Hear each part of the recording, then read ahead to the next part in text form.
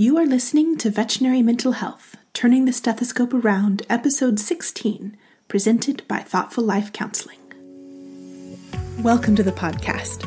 I am Taylor Miller, a veterinarian and a licensed professional counseling intern. Mental health and work-life balance are critical issues for veterinary professionals. While not intended as a substitute for individual counseling, this podcast seeks to address many of the mental health concerns common to members of our profession. Hello and welcome to the podcast. Today we will be discussing anxiety. And just like a fever, most people understand what anxiety is. They know how it makes them feel. But also like a fever, understanding how a fever makes you feel is very different from understanding its purpose in your body and when it is helpful and when it is harmful. So today we will be looking at anxiety more from a neurobiological standpoint, as well as implications for how to approach management of an anxiety disorder or management of everyday type of anxiety. And that is one of the first things I want to talk about, because anxiety, like so many things, exists on a spectrum. There is the everyday version of anxiety or worry, which varies from a mild annoyance to distressing but not debilitating. In some respects, this is adaptive type behavior. Worry allows us to anticipate difficulties and it gives us a chance to be apprehensive ahead of time, which also gives us a chance to solve problems ahead of time or to come up with a plan to avoid problems. If we were never apprehensive or we never worried or looked forward with a critical eye, we would be blindsided by many problems that are avoidable. Anxiety also helps us to avoid potentially dangerous or uncomfortable situations. The tricky part is when that anxiety and worry tips over the midline of being helpful and adaptive into being disruptive or distressing. On the far end of the spectrum is generalized anxiety disorder, which is diagnosed if the following conditions are met.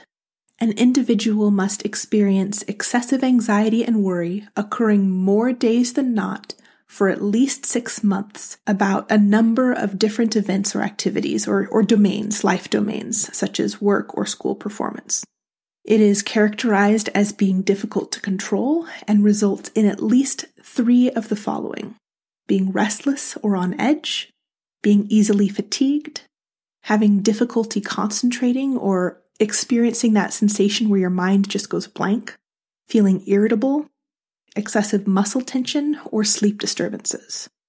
I list these out not so that you can decide whether or not you have a diagnosable anxiety disorder, but to give you a sense of the components that we look at as mental health professionals when we are discussing anxiety. And even if you don't technically meet these criteria for generalized anxiety disorder, doesn't mean you aren't experiencing anxiety to a degree that is distressing for you. And that's why I talk about this continuum. Wherever you're at on this continuum, if your anxiety is distressing to you, then it is worth addressing. But in order to address it, it's best to know what exactly is going on. So we will be discussing 3 different structures in the brain: the cortex, the amygdala, and the thalamus. So the cortex is our rational powerhouse. It allows us to synthesize information in a way that is uniquely human. For the purposes of our discussion today, the thalamus directs sensory traffic to both our cortex and our amygdala. The amygdala's job is to attach emotional significance to stimuli. So it is the structure that gives us a knee-jerk reaction to a smell, a song. It lets us know to duck if something is flying at our heads even before we have registered the fact that something is flying at our heads. And it also allows us to store memories as emotional memories, meaning that they have an emotional tone or emotional flavor to them as we record them. And sometimes that tone or emotion is very strong, as in fear or love. And having that emotional tone to a memory means that when we encounter similar situations, we have that visceral or emotional response to the stimulation before we've had a chance to truly access the old memory that may have triggered this sensation or this response. And while the amygdala does record or does initiate both positive and negative sensations or emotional memories, Since we are talking about anxiety today, we will be focusing on the ways in which it contributes to our anxious interpretations of events or stimuli. When you are experiencing anxiety, it has occurred in one of two ways, and these are described as the bottom-up or the top-down pathways. Bottom-up means that sensory information triggers anxiety before we think, such that we are reacting out of instinct. And this occurs when our amygdala responds directly to sensory information fed to it by the thalamus. So your thalamus receives sensory information from the environment. That information travels quickly to the amygdala and you respond. It has not had a chance to be processed yet through the cortex. So this is raw information quickly synthesized by the amygdala, and then you are given that feeling of anxiety, fear, dread, pain, discomfort, or some other type of negative response that guides your actions. So an example of this would be doing an exam on a toothless chihuahua. You yourself removed all those teeth 2 weeks ago, and he turns and makes a bite at your hand, and your hand is 5 feet away from that dog before your brain has a chance to remind you that this dog has no teeth. This is also why you levitate 6 feet back when you're hiking on a trail when you see a stick in the mud that resembles a snake. Your body keeps you safe by moving you out of the way of this potential snake before your brain has a chance to assess and determine one way or the other. With the bottom-up pathway to anxiety, the associations that our brain makes that gives us these responses are not always logical. Say you bought a new shampoo and shampooed your hair the night before you were broken up with. And so that smell was there and strongly present and new enough to catch your notice during that really difficult, painful breakup. It's likely that in future, if that particular shampoo smell comes around, you will find yourself feeling sad, unaccountably sad, or anxious or depressed because of that association. Never mind, the soap had absolutely nothing to do with the breakup beyond it being sensory stimuli at the time that that emotional memory was being created. So this is one of the ways that anxiety can become a problem. Our brain will form associations or pairings that cause difficulty in our lives because the perceived threat by the amygdala does not correlate to the actual threat in the environment. The other mechanism by which we experience anxiety is top-down or cortex-down. So our interpretation of sensory information leads to anxiety, not the information itself, but our interpretation, which is the job of the cortex. So sensory information is received by the thalamus and then interpreted by the cortex, and the cortex then alerts or scares the amygdala, essentially. Think of an innocuous sensory stimuli, say a phone call. We hear phones ring all the time, and it's not a reason for panic or anxiety. But if it's your day off and the caller ID is the clinic, many people will get a surge of anxiety. What if my surgery patient from yesterday is back with complications? What if I'm being called in to cover a shift? What if I have a chart that I missed, so it's not done, so somebody else has questions? What if? And suddenly, this innocuous sound, a phone ringing, has become a trigger for anxiety, mediated through your cortex, and then picked up on by your amygdala. So your cortex freaks out and scares your amygdala. Your amygdala responds by initiating those feelings of anxiety. Another example would be hearing the click of a door closing. Absolutely nothing scary about the sound in and of itself. The sound passes through the thalamus to the amygdala, which says, meh. Then the sound goes to the cortex, and your cortex says, wait, I'm the last one here in the clinic. No one should be opening doors. There shouldn't be anyone else here. That door click could mean that somebody's in here that shouldn't be in here. The amygdala picks up on your interpretation of the stimuli and initiates an anxiety response. And more than likely, it's a coworker who forgot something and everything is completely normal. But your amygdala doesn't know that yet, and it's activated and your sympathetic nervous system has already been brought online, and so you've got your pounding heart and your sweaty palms, and you're ready to fight or flee. So this is an example of how top-down anxiety can be triggered by external stimuli. Top-down anxiety also includes ruminations or excessive worry about the future. And again, this acts on a continuum. A little worry or rumination is very common. Excessive worry or worry that prevents you from proceeding or acting that disrupts your life can be a great deal more distressing. Okay, so we have two routes to anxiety, bottom up or top down, both of which activate the amygdala. And the amygdala has been given permission by the body to shut down higher function in order to respond to immediate threat. This is why you can't logic your way out of a panic attack, and you can't logic your way out of anxiety when you are currently being activated. And there's a reason for this. If your body had to wait until you decided to avoid being bitten or kicked, you would never be fast enough to get away. So your body has to respond before you have time to think. And thinking can sometimes paralyze you. So it's logical from the body's perspective just to shut down all of these higher brain functions and just allow you to respond on instinct. In situations where the actual danger matches the amygdala's perception of it, this is a very adaptive mechanism. Unfortunately, when we're talking about anxiety, we're usually talking about situations in which the amygdala is overreacting or situations in which our cortex has scared our amygdala into overreacting. In these cases, having the cortex shut down means that logic or rational thought is unable to help you out of that anxiety loop.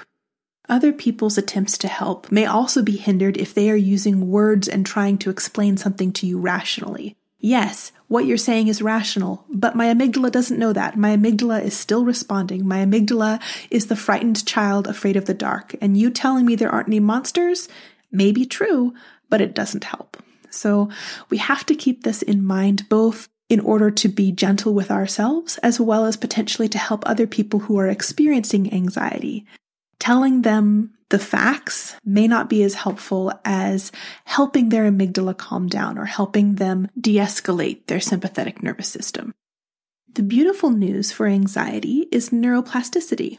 And I'm only going to say that once or twice because I've had to record 3 times now, and for some reason it is a tongue twister for me. But neuroplasticity means that we have a chance to rewrite or rewire some of those pairings that our amygdala has made. And we see this all the time in our patients. Say we have a dog who is afraid of bicycles. We don't flood them a la Cesar Millan, but we can expose them ingredients to bicycles in such a fashion that over time they stop reacting to them. The same principle applies in humans when our amygdala has paired anxiety with a specific situation or sensory stimuli. And what we need to do in order to rewrite those memories is to initiate that anxiety response in an environment in which there are no negative consequences. So let's take the overweight in heat spay as an example. This is a scenario that most of us have at least some degree of anxiety about, or did at some point. And the most deliberate, kindest way to approach the situation is to pair with a senior clinician who is comfortable and do the surgery in tandem, starting with watching the senior clinician, moving on to assisting, and continuing until you are eventually completing the entire spay yourself. From a therapeutic standpoint, this graduated approach should be able to reduce anxiety surrounding spays of this nature. Unfortunately, we rarely get this type of opportunity to rewrite negative associations in the veterinary field. Part of this is due to the culture of veterinary medicine. We are expected to tough it out, get over it, work through it, etc. And while coworkers may truly sympathize, there's rarely enough time in the day or clinician availability to devote the resources to that type of graduated approach that I just described.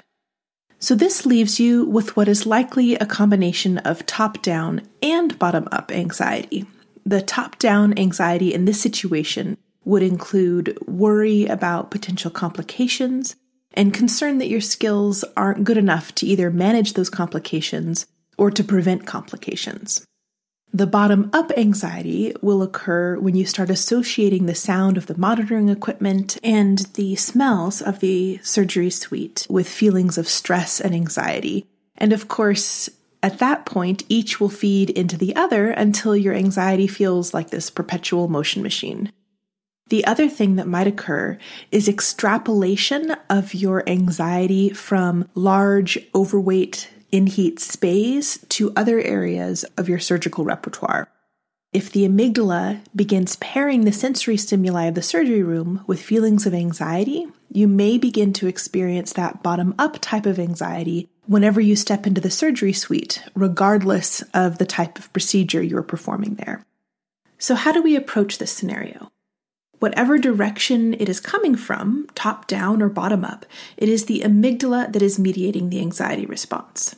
While a graduated exposure approach, as I described previously, may not be in the cards, you can still use the principles of exposure to begin to rewire your amygdala.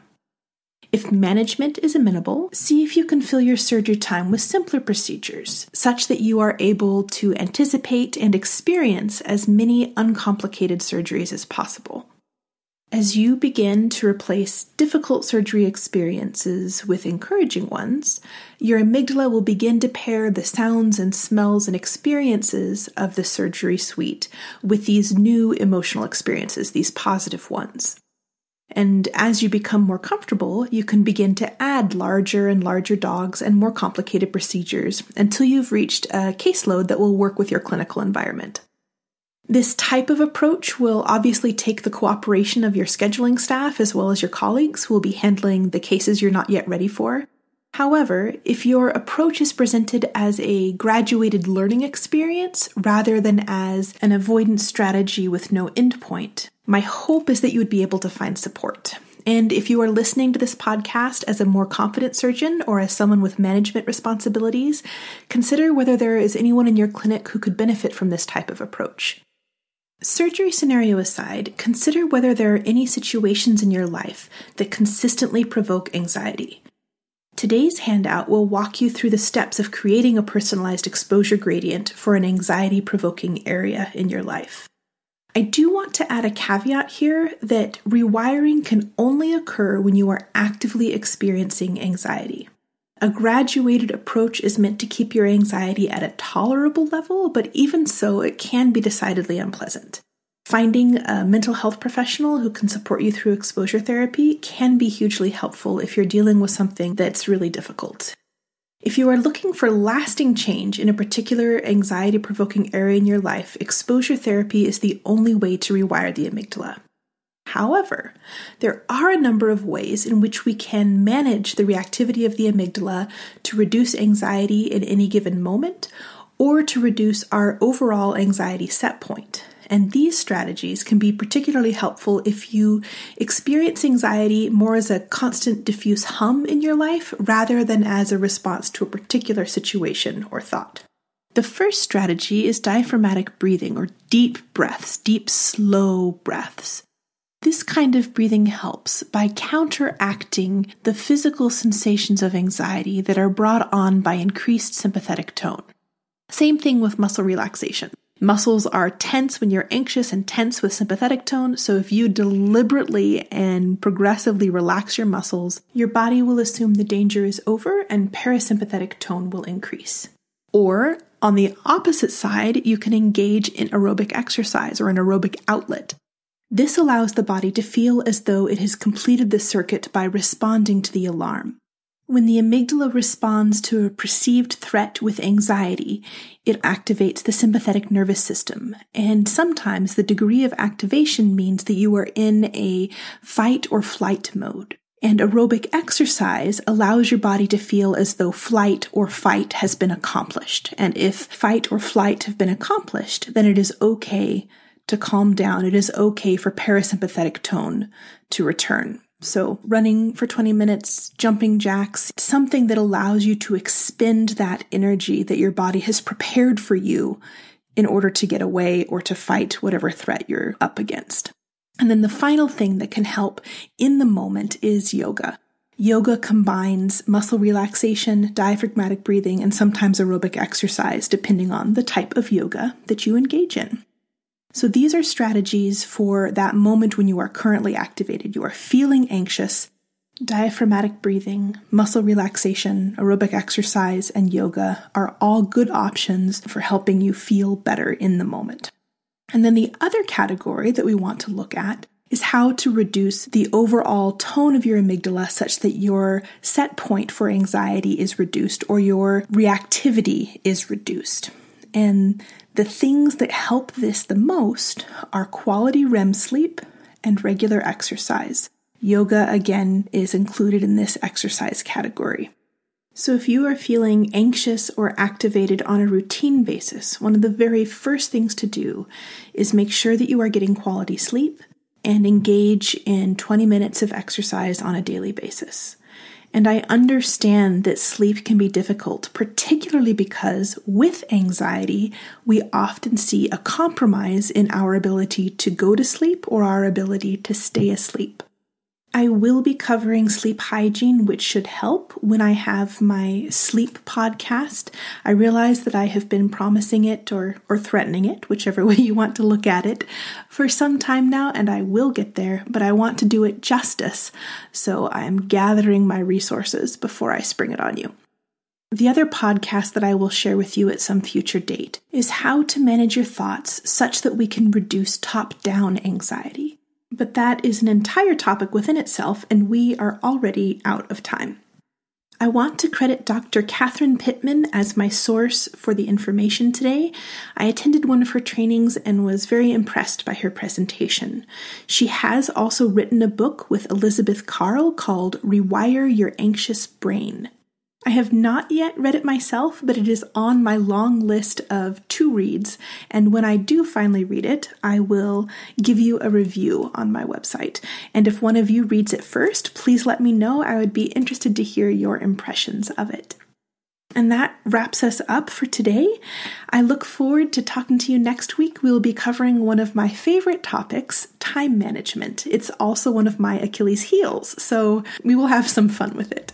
Until then, please take care of yourself and be well. This has been a mental health moment brought to you by Thoughtful Life Counseling. If you found today's episode helpful, please subscribe to the podcast and consider leaving me a review. You can download the handout mentioned in today's episode by visiting my website at thoughtfullifecounseling.com. To have the handouts delivered by email, please sign up to receive my twice-monthly newsletter. If you have topic requests, questions, or comments, please contact me through my website or any one of my social media platforms. Take care of yourself and tune in next week for time management.